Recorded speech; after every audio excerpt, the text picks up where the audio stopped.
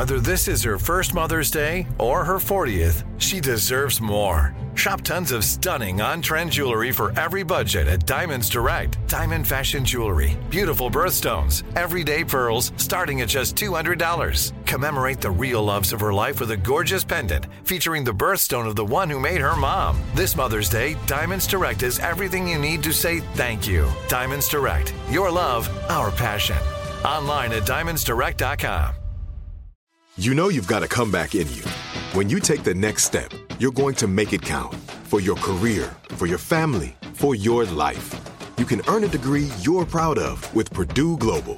Purdue Global is backed by Purdue University, one of the nation's most respected and innovative public universities. This is your chance. This is your opportunity. This is your comeback. Purdue Global, Purdue's online university for working adults. Start your comeback today at purdueglobal.edu. When you buy Kroger brand products, you feel like you're winning. That's because they offer proven quality at lower than low prices. In fact, we guarantee that you and your family will love how Kroger brand products taste, or you get your money back. So next time you're shopping for the family, look for delicious Kroger brand products, because they'll make you all feel like you're winning. Shop now, in-store, or online. Kroger, fresh for everyone. Welcome to Behind the Influence, a production of iHeartRadio and TDC Media.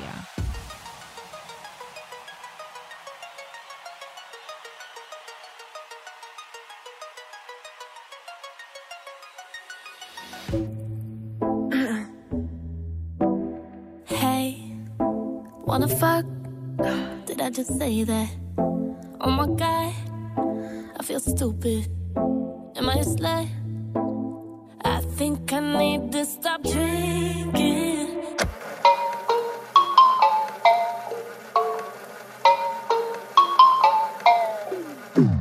I got people blaming me for shit they did to me. Lots of people shaming me for shit they didn't see. So point the finger, pull the trigger, throw them off your trail. You'll get yours eventually. I've been sinking, coping, left my heart broken, I don't know why. I've been thinking, hoping, can we leave it open? I just need time. I just need time. But why even try? I'm single. I think with entertainers, though, it's interesting because a lot of entertainers I talk to are actually introverts. And I think that you are actually, like, you are this ball of energy. Yeah. You know, I don't think it's a show, right? No, for sure. I've always been the class clown. Mm-hmm. Like, I was always getting in trouble with my teachers, always drawing attention to myself. And I've always just been that person. To me, it's like fun. And I like to create that energy because I think life's fucking boring. I think life's so boring. Like, if you think about it, like, the only thing that matters is conversation and human interaction when you boil it down at the end of the day, and like how other people make you feel. And to me, it's like I was like sitting in class, or I'd be like sitting in like an assembly or at football practice, and everyone's just going through the motions of life, just like, we're here, we're sitting here, this is what we have to do. And I was always the person like, no, like, let's make this fun, let's make jokes, let's talk about shit, let's like prank people, let's spice this up a little bit. You have 6.5 million subscribers, if not more, on YouTube, and then you have almost 4 million followers. Yes. I did have 4 million at one point, and then Instagram did their sweep, and then I was a meme, and then I lost a bunch. And then the meme happened. Yes. We're basically bribing Brian here to play Macy's single that she just played for me, Cry for Help. It is so good. Thank you. Such a departure. I'm not saying the other stuff wasn't good, but such a departure from your other music. Yeah, it's so different. And like, I want people to recognize that, I think, too. I mean, the opening line, it's different than anything I've ever heard. And if you don't know what I'm talking about, go check out. It's already been released. Yes. Go check out the song. You will not regret it, you guys. It's definitely a shocker. It's a shocking opening line. I mean, like, I thought of it as like, I would want to listen to the rest of the song. You move out to LA, everybody's eyes are on you, but then sometimes you're getting in trouble, right? Yeah. But it's because you're creating your own, I guess, non-boring life, right? Yeah, exactly. It's kind of like just doing what you want because you don't care what other people think. And yeah, like I've kind of always been like the problem child. Why do you think? I think for that reason, like because I literally get bored. Like we were I just had an interview and like we're in the green room and we're just in this room. There's like a TV. I was like started to like I'm just like yo like Get what's antsy. going on here like like we need to do something. Like I get bored super easily. I think that's where it stems from, and I have a lot of energy and ADHD like we were talking about before. And I like adrenaline and stuff, so I think like a lot of the shit I do like involves adrenaline and like just being outside of the box. And yeah, I kind of start to like find myself in trouble, but I'm ex-controversial now. No more trouble. Yes, your branding is very clean as of now. Yes. That's great. So on that point, you are one of the most talked about people digitally and even mainstream media, one of the most talked about people. And I think there's a lot of power in that. But I also think that there's got to be downsides to it too. Because when something goes wrong, then on top of everybody celebrating you, 1 minute they're celebrating you, the next minute everyone's shitting on you.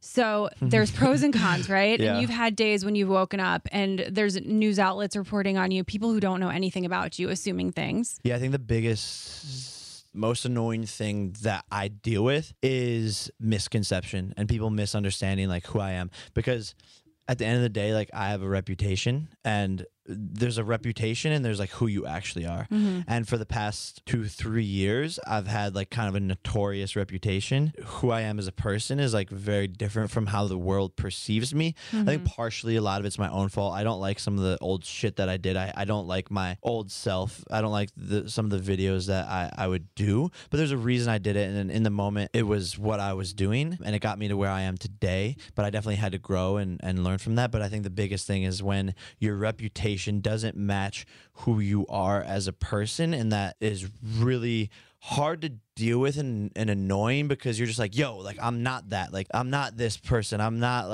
an asshole, I'm not like doing all these like dumb things. Like it may look like this, but like what's my side of the story? And a lot of the times because I am Jake Paul and I have a target on my back, people don't want to hear that side of the story, and people just will like just add to like the Jake Paul, like, oh, he's doing that, oh, he's doing that. Like it's so easy to just like, it's too easy. Yeah. And they put your name in their titles and then they're getting views off of talking about you. And that's what I hate is like those haters will watch like other people making up shit about my reputation, but they don't ever care to like go in and figure out for themselves, which I understand, and I'm not like butthurt, but it's like that is the most annoying thing to deal with in the entertainment industry. But also, if there's somebody who cares enough about me to follow me because they hate me and they want to see if I'm going to say or do something dumb, then I mean, they're still a fan.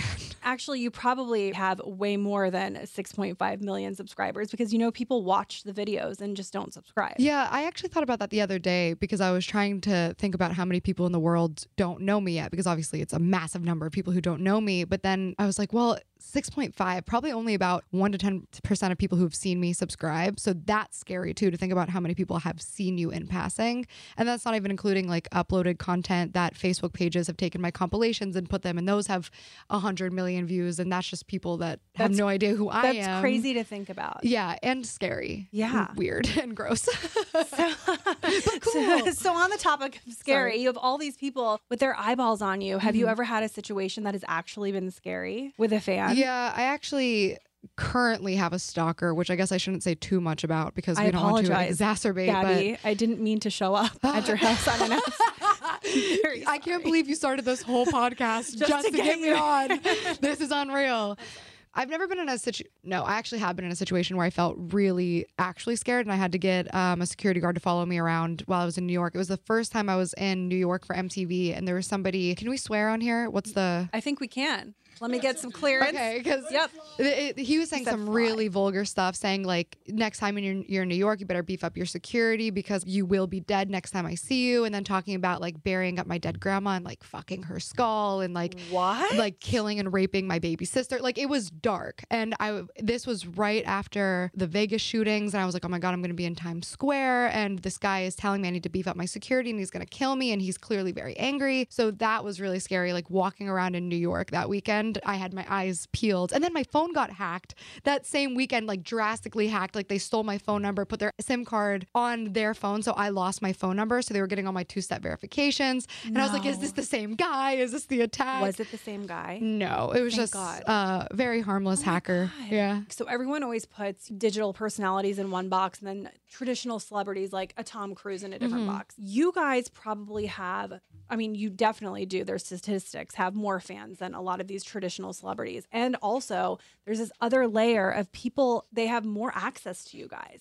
Because a lot of you, especially you're very real on there. You let people into your real lives. So now all of a sudden, if you do have a sick grandma or you have like a little brother or whatever it is, they know their names. They know. Yeah, they're very invested. Yeah, and they know details that maybe you wouldn't know about, you know, a Naomi Watts or something like that who chooses to put nothing out there. Yeah. Do you have to guard and shield certain elements of your life just to protect your family? Absolutely. A lot of people ask me, because I kind of allude a lot to some of the stuff that I write about with my childhood and my parents and my relationship with my family, and people really want details like what happened to you. I'm open about my mental illness and see PTSD and anxiety and stuff like that. So people want to know like, what is your PTSD from? And it's like, I can't share that much. I would, but it's not just my story. So people need to realize that people in my life aren't just an extension of me. They are their own person, and other people share that story with me. So I can't tell my story without also exposing the personal lives of my siblings and my family and my aunts and my uncles. And that's not fair to them. And then also if I'm dating somebody, I'm very careful to keep it under wraps, because if something goes wrong, I don't want them to get hate. I don't want to have to deal with a breakup publicly. So very personal things I keep to myself. But if it has to do with me and me only, I'm pretty open about it. Yeah, so Layla's my best friend from college. We've been best friends forever. And her daughter is my goddaughter, Isabel. Obsessed with Macy. Macy had this bop out. It was like a summer jam. It was, yeah. It was Vibe, right? Or is it? It was Vibe. It's because I always want to say Kill My Vibe, but it's just Vibe. And my goddaughter would dance to this forever. And I'm like, oh, Macy's coming out with a new song. I'm going to play it for her. And then I hear the first line of this song. I'm like, yeah, Isabel will not be dancing to this song. Not yet. There actually is a clean version. Okay. So what is it? Hey, wanna play chess? It's just like bleeped out. Like it's just. But everyone knows what you want and what you're trying to do. Right. Right. But yeah, there's actually, whenever I do it live, I have to like do a clean version for, you know, all of the general public. Yes. So what is the clean? Do you just not say anything? I say, hey, wanna love, or like, you know. That's cute. Yeah. Yeah, Isabel would know the difference. She'd be like, yeah, wanna love? Let's love. Hug. Let's all I don't know. love each other. I tried to figure out like replacement words, like wanna hug or like wanna hook up or something. I think love is fine. Yeah. It works. Like love is natural. Yeah. So for those of you who are not familiar, Macy is a very, very talented female artist who actually got her start on YouTube. And when it makes perfect sense for this show, Behind the Influence, you have millions of subscribers on your YouTube channel. When I first discovered Macy, she was doing covers. But before that, you did have a legit music career. You just kind of like went solo, decided to do your own thing and start your YouTube channel. And that's when I saw all of her amazing covers, which if you guys haven't seen those, go check out her YouTube channel because your voice is insane. Thank you. And then the reason we thought this would be a great tie-in for the show is you actually were able to leverage your fan base on YouTube and digital through Instagram, Twitter, to then launch a really successful, which is still up and coming. It's still happening. It's still growing. Yes. It's still absolutely growing. And so let's talk about that a little bit. When you first started the channel, was your motivation or was the game plan to always do what ended up happening? When I started it, no. I was like 12, 13, and I was like just wanting to do covers. I just found out I could sing. I wasn't seasoned in writing or producing yet at all. So starting the channel, it was more for fun, doing covers. And then once it started taking off, I started going into original stuff and writing. But even before I started the channel, I was already touring and doing stuff, you know, live and everything. And so a little backstory, just so for people who don't know the story, you were into music prior to launching the music channel. Yeah, I actually moved to Atlanta when I was like 12. And I was in a girl group in Atlanta. And that was where we had full artist development, which now is like really not a thing. I'm so glad I went through it though. It was a especially really, at such a young age where you could actually be like, okay, because nobody knows who they are at 12. Like, come on. at all. No. So you go, you're getting all the great training that you needed that could probably help you now. Yeah.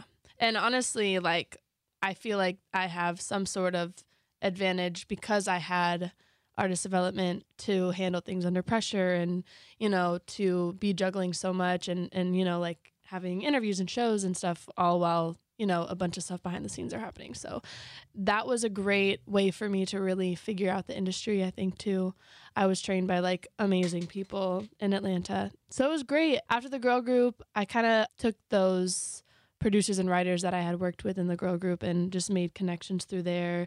Then was managed by another a strong female. Her name's Amber Grimes, and she helps me throughout the industry in Atlanta, and producers and writers who now, funny enough, are all out here doing amazing things and like writing hits for like Beyonce and shit.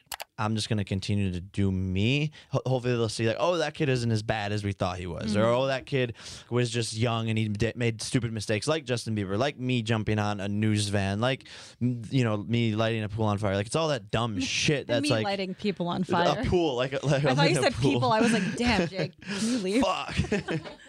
Interview over.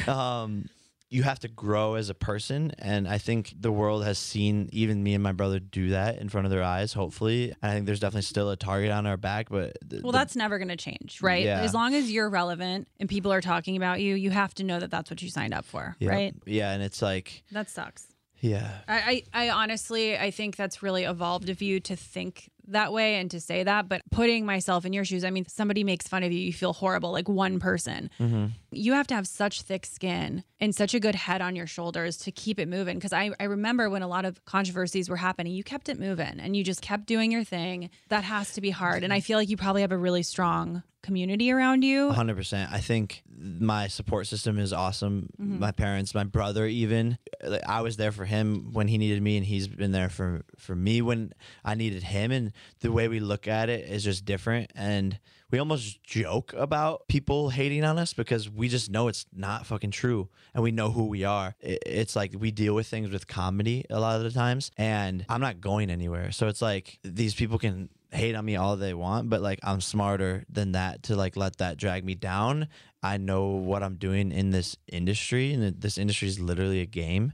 And when you figure out like how to play it and be smart about it, you pretty much secure a spot in the industry. And me and my brother have already done that. And it's like, we've gone through the most amount of hate already that we possibly can. Like, I don't see how it could go any worse or be any stronger than what it's already been. Like, we were at one point in early January 2018, my brother and I were the most hated people probably on the internet. And we rose above that. Here we are. I feel better than ever. I feel more knowledgeable than ever. Same with my brother. And we are making bigger moves than we've ever done before. And it doesn't necessarily just involve like making vlogs or like YouTube stuff. It's just like business. So I actually have a lot of really close friends in the YouTube world because we understand each other in a way that nobody else can. I'm just not posting about it. So people think that I'm not hanging out with these people, but I am. It's crazy. And do you notice there's a clickiness in the YouTube space? Oh. Yeah.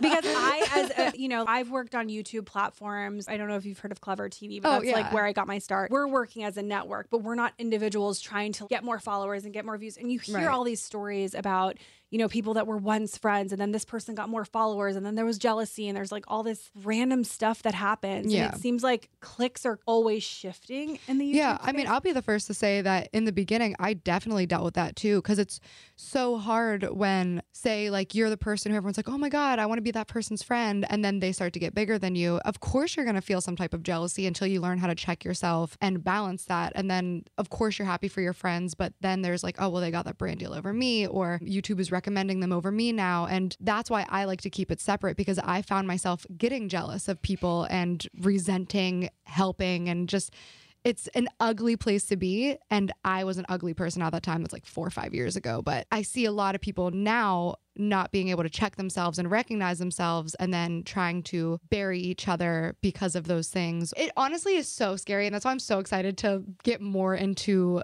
music and other projects, because YouTube causes me so much anxiety. Me too. And I'm not even a YouTuber. I go on YouTube and it's like my response to so-and-so. And I'm just, oh God, I get so stressed out. I think the thing that is the worst about YouTube now and just the culture in general is I've never in my life seen so many people celebrate the destruction and downfall of people. Whether you think somebody did something awful or not, when I see people doing live streams of people losing subscribers and making memes of everybody celebrating that people are losing subscribers, it's like, this is somebody's life. This is somebody's career. Whether you're 15, 30, 50, I don't know how, whatever, the rest of your life, this is going to follow them. And I don't think anybody deserves the amount of hate from millions and millions and millions of people. And no matter what you call it, it is bullying. Whether 100%. You think that person deserves what they're getting or not, then sit back and say, you know what, this person deserves to lose their subscribers, fine. But to get online and make videos, putting their face as a thumbnail, putting memes next to them, making full videos saying how they're a horrible person and like laughing at and showing their social blade, it's disgusting. And I just can't I just can't get behind it. And maybe that's just me, but I just wish that the world was a little bit more compassionate for people, even people that they believe deserve punishment. I just felt like I was boxed in Atlanta in a way. So I was like, I feel like I need to like figure out how to get to LA. And I was like, I'll just start auditioning for reality shows. So I auditioned for reality shows. Like what kind of reality shows? It was like X Factor, singing competition yeah, songs? American Idol, The Voice, all of that. And also, all while I was doing that, I also had my YouTube channel happening. So I had reality shows contacting me as well to audition, because reality shows are not always stand in line and audition. It's like you'll get called in and be like, hey, can you come audition? So I ended up landing this reality show. It's called Rising Star, which brought me to LA. And I was out here for 3 months staying in. They put us in this amazing hotel. It's called the SLS. And it was just like, that's pretty schmancy for a show to put you up there. We were literally living there for like 3 months. That's 4 months. insane. And yeah, I was at the pool all the How time. old were you? Great. I was like, I had to be like 14, 15. You were living at the fucking SLS as a 15-year-old? Yeah, okay, my mom was loving it too. Oh, of course she was. She was, I was a minor, so I had to have my parent with me. That's hilarious. We were just balling. So you were balling. Yeah, they gave us like a weekly allowance. It was great. But anyways, yeah, that was an amazing experience as well. I mean, I think when you get into the reality show world and the TV side of things, it's a lot different than like traditional music industry. It's like very staged and all of that. I definitely found myself through reality shows, I think, too. A lot of like experiences that I experienced at a really young age to, be documented, and comparing like where I was when filming those and then where I am now is just like really dope to look at. So yeah, once I went through the reality show, it kind of gave me like another platform on top of YouTube to like bounce off of. And then at the same time, I was still just trying to like figure out how to get in touch with like executives and all that. So I was going to music conferences as well. So in Florida and Atlanta, there are a lot of music conferences and a lot of executives that are there. So I would pull up, I would like try and make relationships. And I ended up making this really dope relationship with Reverb Nation and the owner of Reverb Nation. And he was like, oh, we had a band cancel on this opening night of this conference. It was called Driven Music Conference. And he was like, do you want to come perform for like all the executives at the executive dinner? And I was like, duh. And I ended up performing there that night. Flo Rida's A&R was at the executive dinner. I ended up leaving super fast because I had a show the next day. So he apparently was trying to find me after the dinner, ended up not connecting at all. And he had sent someone out to like go to my show the next day. This girl came to my show and was like, Flo Rida's A&R has been trying to like find you for like. Was that the craziest thing to hear? Yeah, because I'm like, when you're doing stuff, you feel like nobody's watching when really there are people in silence watching you at all times. And that was like a crazy moment because I'm like, I was feeling like no one was like getting what I was doing at the time. I was like, I feel like run down. I was like 16, 17, and I had been doing this for like Not super long, but like 5 years felt like a long time for me. And especially when you're so young, it's like your whole high school career. Yeah. Basically. Yeah. So you've given up normal high school things to pursue this passion. So yeah, that does seem like a really long time. yeah. So that In hindsight, happened. it's not that long of a time, It's really like not, in the yeah. career of somebody, but Yeah. for that age, yes. I was like getting impatient, and then to hear that was like, wow, this is like, it's really dope to have recognition finally.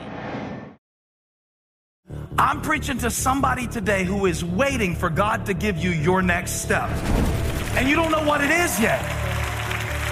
You need God to show you your next step. Because God, I can't stay where I am, like I am, where it is. This isn't going to work. I have to move on, but I don't know where.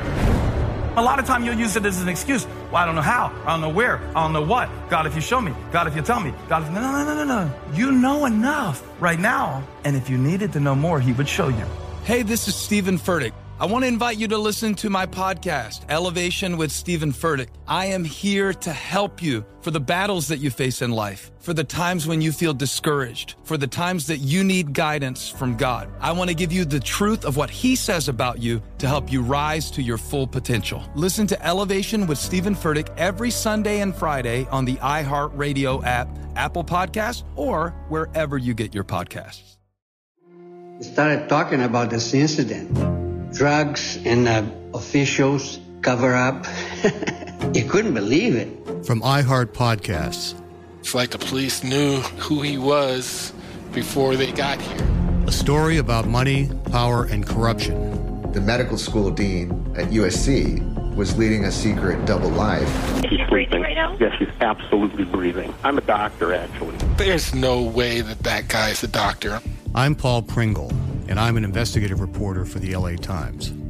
This is the story of an investigation that starts in a hotel room in Pasadena, California, and reaches all the way to the top of two of the most powerful institutions in the city of Los Angeles. When people fall in line, they fall in line. Looking back, I realized, everyone knew. This is Fallen Angels, the story of California corruption. We're always going to have predators. It's the good people who stand by and do nothing that allow them to flourish. Listen to Fallen Angels, a story of California corruption on the iHeartRadio app, Apple Podcast, or wherever you get your podcasts. Imagine you ask two people the same exact set of 7 questions. I'm Minnie Driver, and this was the idea I set out to explore in my podcast, Mini Questions. This year, we bring a whole new group of guests to answer the same 7 questions, including actress and star of the mega hit sitcom Friends, Courtney Cox. You can't go around it, so you just go through it. This is a roadblock. It's going to catch you down the road. Go through it. Deal with it. Comedian, writer, and star of the series Catastrophe, Rob Delaney. I shouldn't feel guilty about my son's death. He died of a brain tumor. It's part of what happens when your kid dies. Intellectually, you'll understand that it's not your fault, but you'll still feel guilty. Alt-rock icon, Liz Phair. That personal disaster wrote Guyville. So everything comes out of a dead end. And many, many more. Join me on Season 3 of Mini Questions on the iHeartRadio app, Apple Podcasts, or wherever you get your favorite podcasts. 7 questions, limitless answers. We feel like we are just starting. We feel like we haven't even scratched the surface of like what we're able to accomplish. And we learned a lot, I think, in the past like 4 to 5 years since we were talking about like off camera, like since I first moved here and when we met, like I'm such a different person from that person to who I am now. And so I can only imagine where like the next 4 years go. We just feel like we have so much more to offer than like what we are coined as, which is like YouTubers. Do you not like the term YouTubers?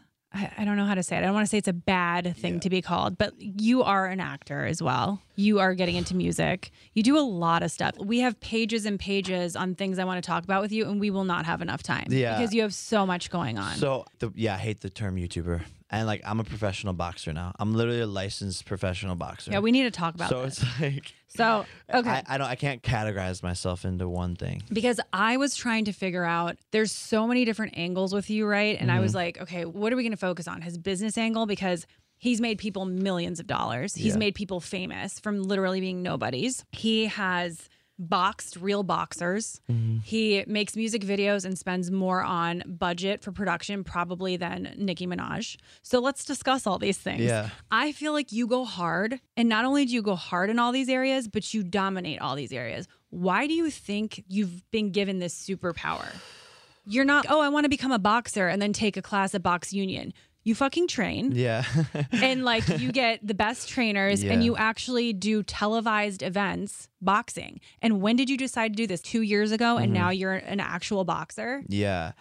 I think it goes back to a couple of things. One being the goal of becoming the best at whatever I do, or at least giving my 110% effort into becoming the best at that, which goes back to like my roots being in Ohio and like my work ethic, which like my parents installed in me. Like I had a landscaping company when I was like 15, 16, and I wanted it to be like the best landscaping company. I want to have the most clients, and I just always like worked hard, and I think hard work in this industry beats everything. And then beyond that, it's like the team that I surround myself with. We have an amazing team, smart people above us, smart advisors, great relationships. So if I'm new into something or I'm not as good at something, like, you know, boxing, for example, it's how do we put ourselves around the best people to be able to make us the best in that category and teach us the most amount of shit. Yeah, the content that gets shared is the stuff that's making fun of people. Like whenever the whole monster meme thing happened, where everybody was just making fun of me because of a clip in one interview, which was explained very like Thank you.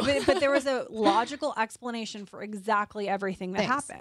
But regardless of whether or not I hit the note, I didn't hit the note, I can sing, I can't sing, whatever, there were these channels who are making videos who are like get 100,000 views a video maybe, and they were making these hate videos about me where they're saying I just can't sing and then making up musical terms that don't exist, and then those videos are getting 3 million views on this channel that gets not that many views. So then that gets shared over and over and over, and everybody's rallying in that. But then the same people, once I put out Medicate, were making videos being like, this song's amazing, like I think she's an actual artist and she really found her voice, and those have 100,000 views again. So nobody cares if somebody's doing great, nobody cares if somebody's succeeding or creating something beautiful. They just want to join in on hating. And I don't know where that came from. It's a toxic mentality, but I think people like to see people who have it all have a bad day. And I think people thrive off of watching a train wreck. You know, it's a weird thing. It's not even just watching a train wreck at this point, though. It's celebrating a train wreck. That's what's so scary. It's really, really scary. And those people who are posting those videos are getting celebrated for it. So what are they going to do? They're going to continue to find things. Exactly. Why do you think that happened? Like, it feels like a trend that's very new. I think so too. And that's what I've been trying to figure out, because I don't know if it's just like who I am as a person. I don't want to see anybody upset, whether you fucked up really bad or not. Like when James Charles, like even when everything looked the worst for him, when I was like watching him be destroyed, I was just like, okay, if all of these allegations are true, that's horrible and he needs to be punished, and like you can remove your support, but why do you have to make a million videos about it? Why do you have to like try to rally the troops to everybody attack this person? To me, I just don't get it. Like, where did it come from? I think it's a lot of people who have time on their hands. Oh, this is happening. You know, that's a definite thing. Nobody's ever really publicly aired their grievances the way that people so freely air their grievances now. Because before that, it's like, oh, I'm not friends with this person anymore. I'm just going to stop filming with them. People are going to ask questions, and that's my business. I'm going to answer it. But now it's people coming out being like, these are everything that I don't like about this person. And then people have the opportunity to take a side. And then it's a fun game, because that is kind of human nature, is just to find your wolf pack and the strongest survive. And we naturally gravitate into clicks on platforms of 16.5 million people James had. Now there's very public, all right, what team are you on? It's so weird the wave that it went on, from Tati being like, I need to get this off my chest, to him responding to other YouTubers taking sides. I genuinely felt bad for him. I feel bad for everybody involved. So do I. Because the thing is, I love Tati. Yeah. I think she's an amazing person. She's always been so kind to me. When I went to her launch party for Halo Beauty, she was giving her speech about her product, and she stopped her speech to be like, and I just want to like talk about Gabby and her music, and I'm so proud of her. I'm like, this is unreal. This is your moment. This is your event. These people are here for you, and you're talking about my music. So I love Tati, and I don't really have an opinion because I know there's so much information that's not out, and I know there's so many feelings involved.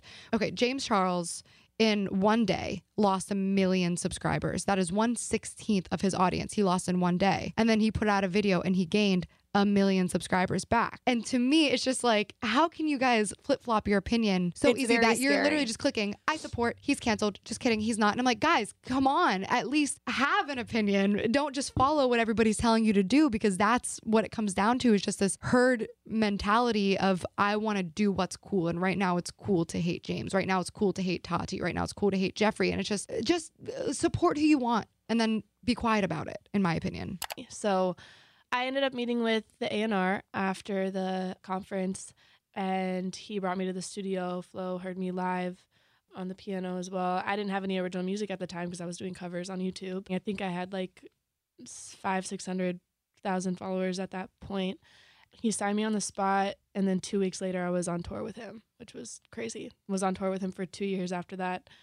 Was the most influential time of my career, I think, even when, as I grow, I think that will still be the most influential time, was being on tour with him, because I literally learned, I was his like guinea pig the entire tour. Like I was his shadow. I was watching his interviews, his, performances, his rehearsals. I mean, even in the studio, like when we had time off, I would be in LA with him as well, just in the studio with the whole team and watching, him take meetings at Atlantic and like movie meetings, like behind the scenes stuff. And I was like, this is so crazy. Like it's literally preparing me for what, it's just kind of priceless. Like you can't pay for that type of training, I feel like. And he wasn't even considering it training, but in my head, I was like, this is like boot camp for me. Well, because he had made it, and you were basically able to see every aspect of it, from media training and being able to do a proper interview to the amount of hours he probably put into rehearsal. What was a common misconception that maybe you had at the time, something you thought about the music industry that after being with Flo changed your perspective on it? I think it was his ability to always like be on. In my head, I didn't like realize, like, when you are that known, he had just released My House and it went straight to #1, like at the time that I was on tour with him. So he always constantly had to be on, like all the time. So when we were walking out in LA, like I would be in like sweats and like a sweatshirt, and he would like be like, you have to go change, because like I'm gonna tell you, like, this is not how you have to always be dressed, looking ready, like all the time. And it was true, because every time, even when we were just trying to go for breakfast, like he was constantly being like stopped, or like taking meetings like in the middle of the day. It was just like stuff like that where I had no idea. I was like, I really, you really need to be on at all times. In a way though, I do think it's important to be real with your audience as well though. But he was definitely a really like dope person to be around when, he was like constantly being pulled and pushed in different directions, but he always was like dressed, ready to go all the time. The industry of like YouTube, it has a ceiling. It has a ceiling for sure. You can only get to a certain point. Mm-hmm. YouTube starts to limit your views. YouTube starts to limit like how many people your video is getting pushed out to. When you get to a certain point after 2 years, like YouTube wants to just like put on the next creator. They're kind of in control of everything, and there's a ceiling. My brother and I have reached that ceiling, and we're at the ceiling, and it's like, come on, let us up through. And you it's think like, you're at the ceiling right now? You're still getting a lot of views. for sure. But No, just we're as still, far we're as still, like, we're still getting the most amount of views possible. But like, as far as like excelling, you're already at the top, you're saying. So where else could you go exactly. on YouTube? It's a dead end. What am I going to do? Vlog every single day and just keep on making videos and keep on getting views? And like, yes, my fan base will grow, but like, when does that end? When does it end for you? I think it already has. I think like I've definitely like pulled myself away from YouTube in the past 6 months, and I love making videos. I'll always make videos, but I think there's a difference between being a YouTuber and like I post on Tuesdays and Thursdays and Sundays and I post every other day. Like that's being a YouTuber versus you kind of just make videos when you want. The videos I'm currently making are just a lot higher production, and I want them to be as best as they possibly can be. I think a lot of YouTubers like cut corners in their videos now, and they just like kind of post whenever. I'm just over that cycle, and that doesn't excite me anymore. I want to make like really high quality content. YouTube is great, and I'll always do it, but it's like what are the big YouTubers right now? They're just gonna keep on making videos, unless there's some smart ones, you know, who branch out and are building businesses. But that's like 2 people that I know of, and the rest of it is just like they're just gonna die on YouTube. They're just gonna keep on going and going and going and making videos until people just don't care anymore. And to me, it's like I'm not only bored with the platform and like making the videos, but I'm bored with making videos like consistently, and like when I like need to upload at a certain time and on certain days and push and force content out. I'm bored of that. I think it's like I don't want to like be that person that dies on the platform. And I think a lot of YouTubers do, and they don't even realize it. And then they try to like come back and hate on the new people. I mean, I've been through different situations like this, but that last one was the first time I'd ever seen subscriber loss and people. So for people really who don't turning know on what me. we're talking about, the monster meme. Yeah, but then it became more from that. So it started with, I did an interview with Genius, and then they did some weird cut with the audio, and then people made it into a meme. Where you were singing. Yeah, You're I was a song singing. that I actually really like. Thank by you. the way. I still love that song. I'll always love that song. I love that song. Yeah, it's but very then real. It just got memed over and over and over. It went insanely viral, which fine. I think there's funnier memes. Like there were some that were like so genuinely hilarious, and then some were just like, I'm like, how does this have this many views? I'm confused.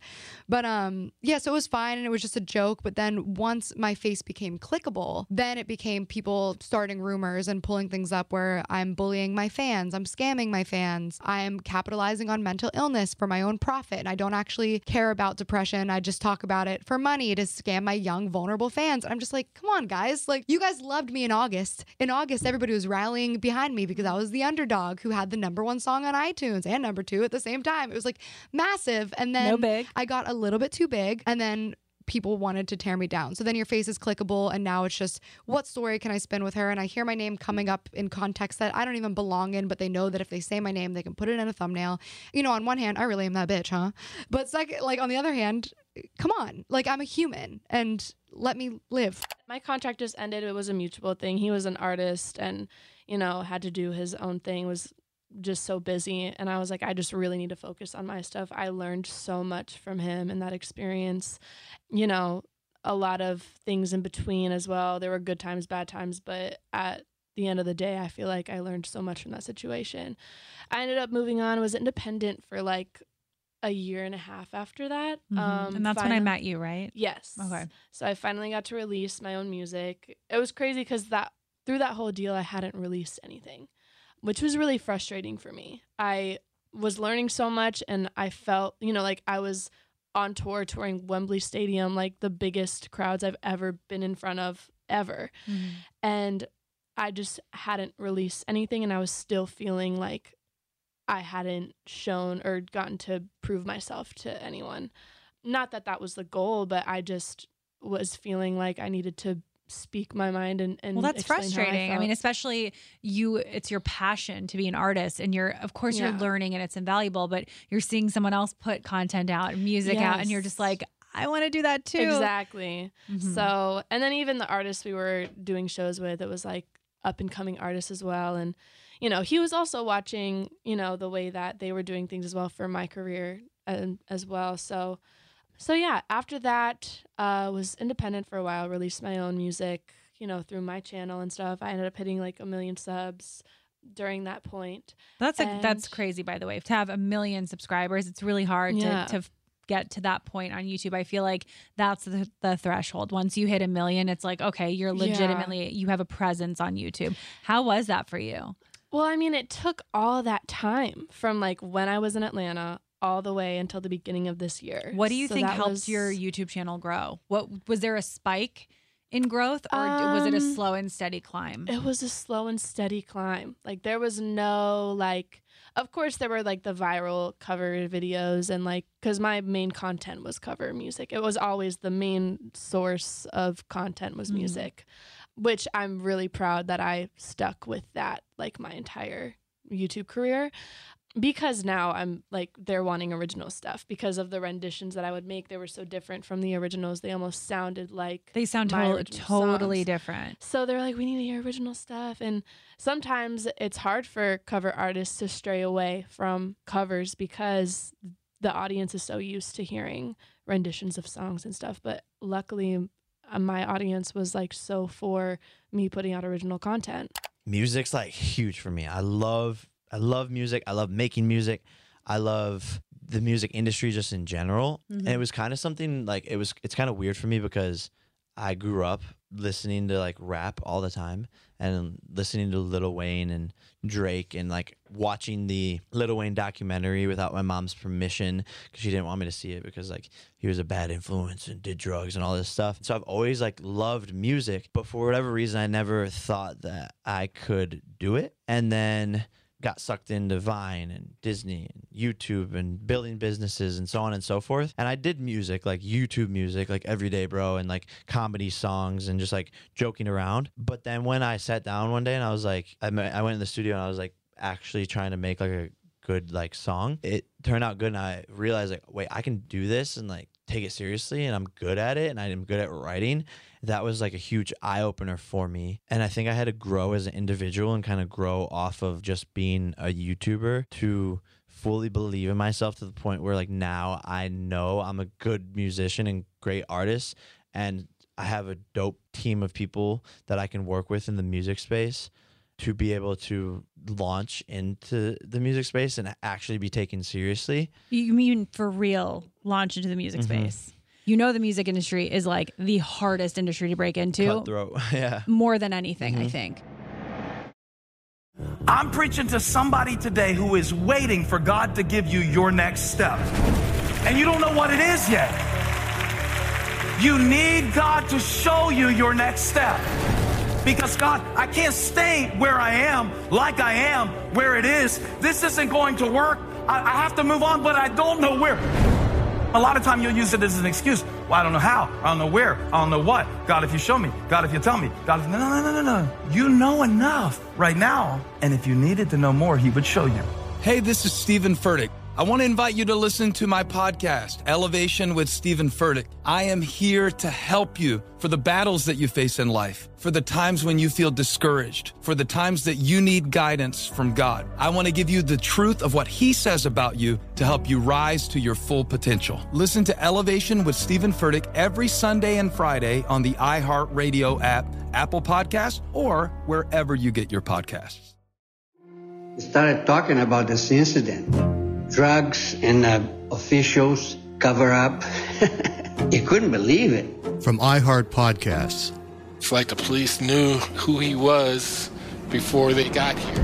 A story about money, power, and corruption. The medical school dean at USC was leading a secret double life. She's breathing right now? Yes, she's absolutely breathing. I'm a doctor, actually. There's no way that guy's a doctor. I'm Paul Pringle, and I'm an investigative reporter for the LA Times. This is the story of an investigation that starts in a hotel room in Pasadena, California, and reaches all the way to the top of two of the most powerful institutions in the city of Los Angeles. When people fall in line, they fall in line. Looking back, I realized, everyone knew. This is Fallen Angels, a story of California corruption. We're always going to have predators. It's the good people who stand by and do nothing that allow them to flourish.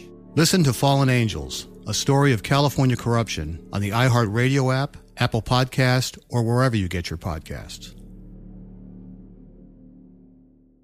I'm Stephanie J. Block. And I'm Mary Lee Fairbanks. And we host Stages Podcast. Binge close to 100 episodes. Hear the inside stories from backstage and behind the scenes as we go beyond the resume and into the heart of creativity and what it really takes to be in the business of show business. Don't miss our chats with this season's Tony nominees. If you love theater and entertainment, you are going to love Stages Podcast. Subscribe to Stages Podcast wherever you listen to your podcasts and visit us at stagespodcast.net. I actually think a lot of YouTubers become introverts. Interesting. Yeah, well, a lot of them start off that way because I've always been shy. But it's when you start, first of all, exhausting so much energy for the public in very short periods of time. Like if you go on a tour and you meet, 600 people a day for a month straight, you stop wanting to talk to people because that's what you do for a living. But also, you start getting a little paranoid. Like if you're out in public and I'm at a bar and I know that a lot of my audience is over 21. So I know that there could be people watching me, and then just fearing judgment, and then just having been attacked so many times, you start to feel more insecure and you start kind of hiding within yourself. I've always been shy, but I definitely got more shy and introverted after the internet. That's the thing about judging people online too, is you're just seeing these snippets of essentially a character that you're putting on, because at the end of the day, if I sat and did full-length YouTube videos at my regular energy level, yeah, a lot of people would like it, I'm sure, but not the amount of people who are like, oh, this is an interesting charismatic person. Because once you get to know me, it's fun to sit and watch me be chill. Like that's what my Patreon is me just talking very normally to them like this. If you're trying to get people to remember you, you can't just be a chill person. The biggest adjustment, I think, was really being open to other people's opinions on things. When I was independent, it was like me and my management, R&R, who have been with me forever, just us discussing, what I wanted. And then now it's like, okay, well, I have a team, which I value so much and love and respect. Now it's like, okay, well, we want to try this and do this and do this. And then I'll like oversee it and I'll make a couple comments and stuff. And that was kind of the biggest adjustment, I think, was really having so many people, so many cooks in the kitchen, but like, they let me have the final say of things, but I think that was the biggest adjustment, was having a lot of other people involved, which is an amazing thing.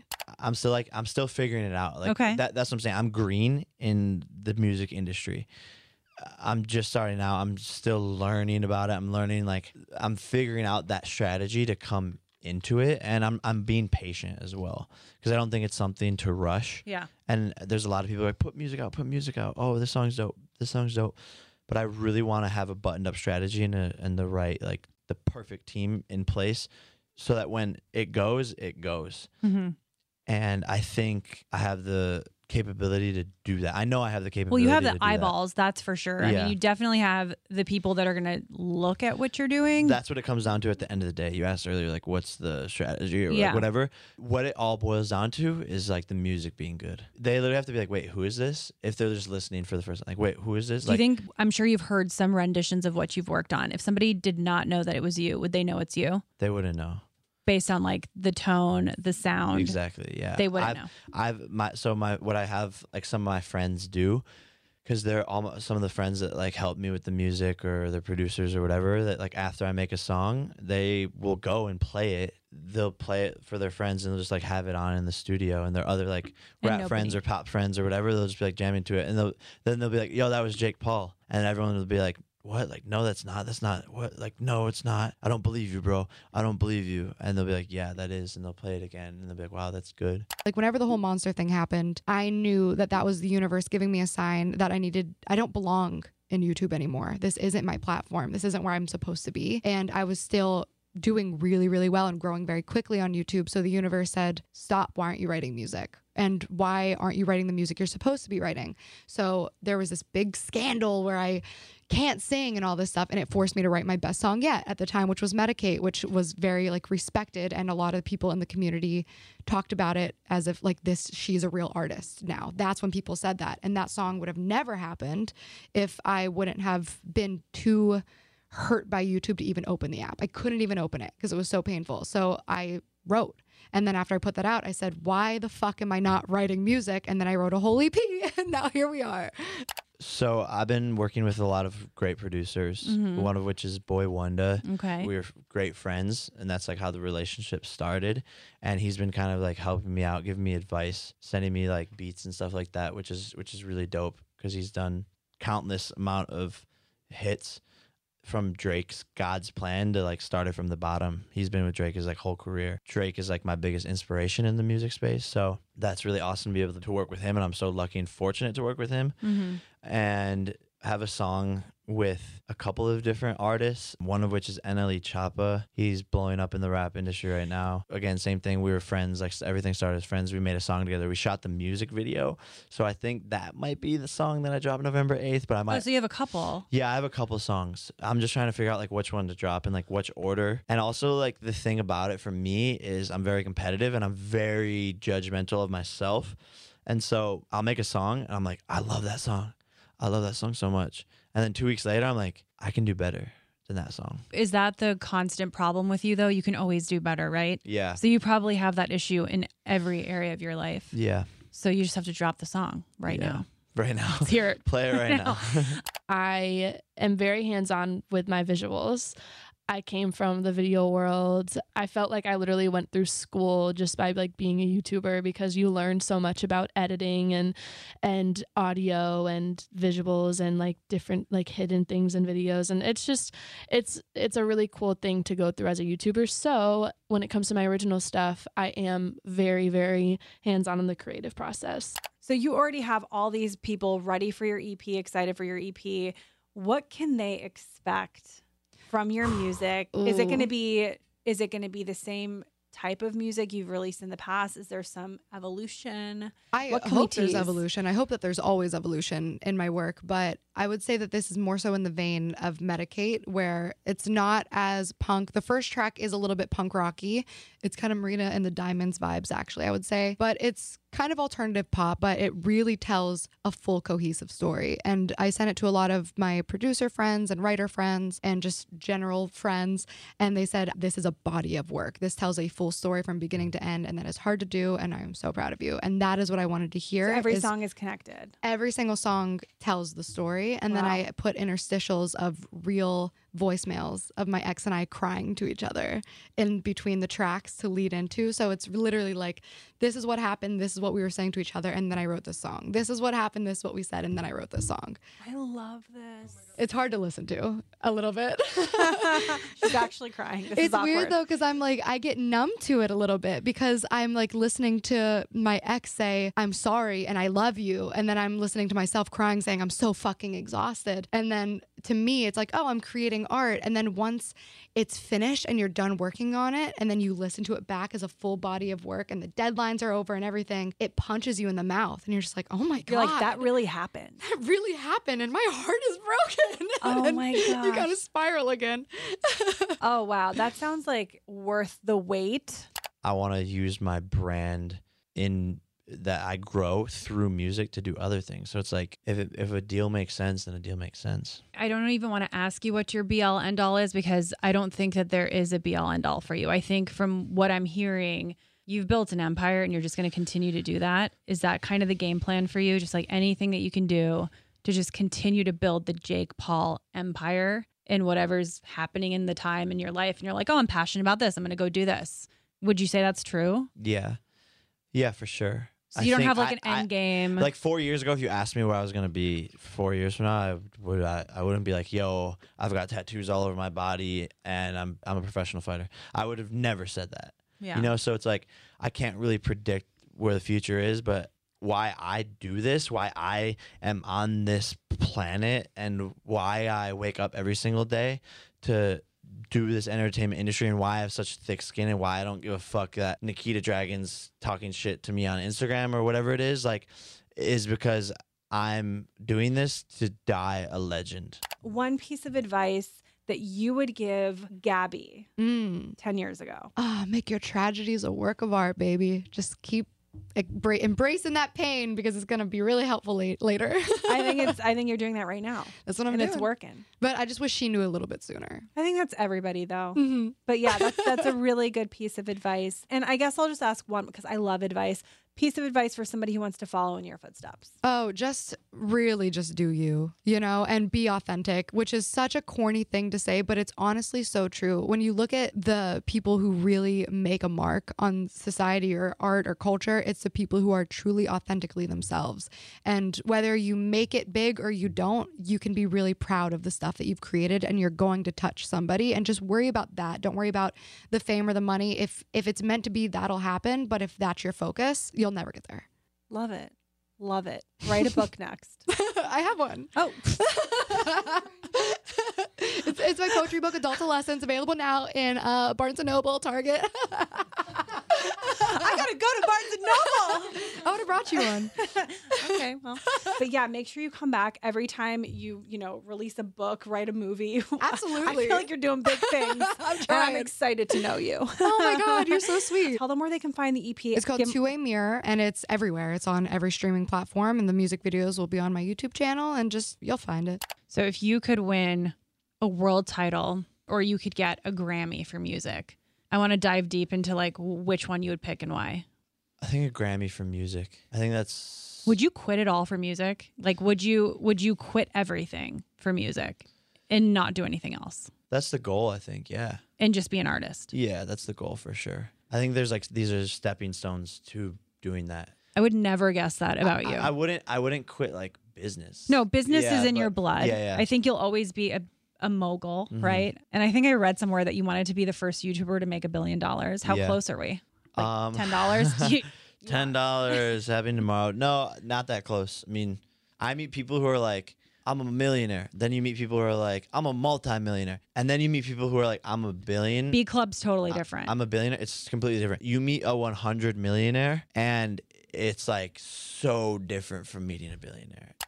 Guys, I hope you enjoyed this interview. I sure did. Well, before we leave, I do want to say I literally met you like, what was it, like 2 years ago or something? Like a year and a half ago? Yeah. And like your support by not even knowing me that well, like is so real. And like, I just appreciate you so much. And like, you're like one of the... You're going to make me cry. Like literally like one of my favorite radio hosts. And like, to be honest, like not a lot of people will like hop on the bandwagon and be like, I'm here to support you. And I feel I not only hop on, I bully people. I was bullying a big EP at iHeartRadio to play your shit. Like the fact straight that up. like you are just so like supportive of my career and you don't even know me that well. It's just like, this is so real. Like, I just love it. And I feel your vibe. And like, let me tell you something about your vibe, honey.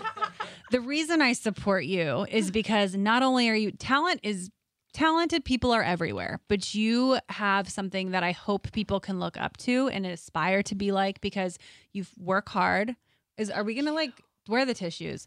You work hard, you're really talented, and I think you have a really good head on your shoulders, and you're not above the work. Like, you've put the work in. Right. So I want you to get the 50 Grammys that we talk about, because you're going to.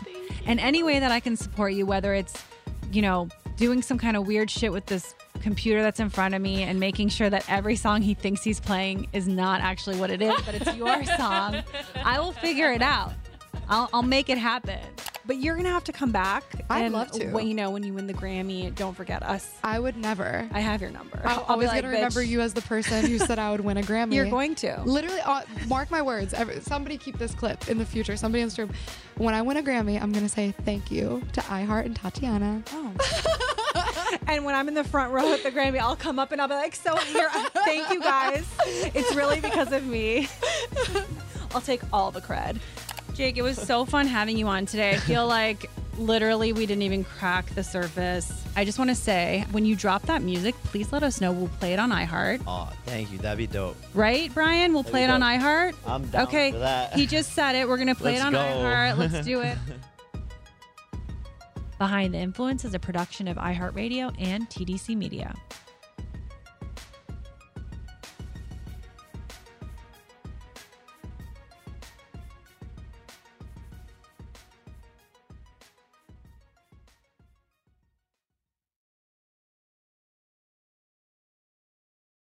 Imagine you're a fly on the wall at a dinner between the mafia, the CIA, and the KGB. That's where my new podcast begins. This is Neil Strauss, host of To Live and Die in LA, and I wanted to quickly tell you about an intense new series about a dangerous spy taught to seduce men for their secrets and sometimes their lives. From Tenderfoot TV, this is To Die For. To Die For is available now. Listen for free on the iHeartRadio app, Apple Podcasts, or wherever you get your podcasts. The Elevation with Stephen Furtick podcast was created with you in mind. This is a podcast for those feeling discouraged or needing guidance from God. Together in this podcast, we'll dive deep into Scripture, uncover the powerful truths that will help you rise above your limitations and embrace your full potential. We're here to equip you with the tools you need to conquer life's challenges. Listen to Elevation with Stephen Furtick every Sunday and Friday on the iHeartRadio app, Apple Podcasts, or wherever you get your podcasts. I used to have so many men. How this beguiling woman in her 50s, she looked like $1 million, scams a bunch of famous athletes out of untold fortunes. Nearly $10 million was all gone. It's just unbelievable. Hide your money in your old rich man, because she is on the prowl. Listen to Queen of the Con, Season 5, The Athlete Whisperer, on the iHeartRadio app, Apple Podcasts, or wherever you get your podcasts.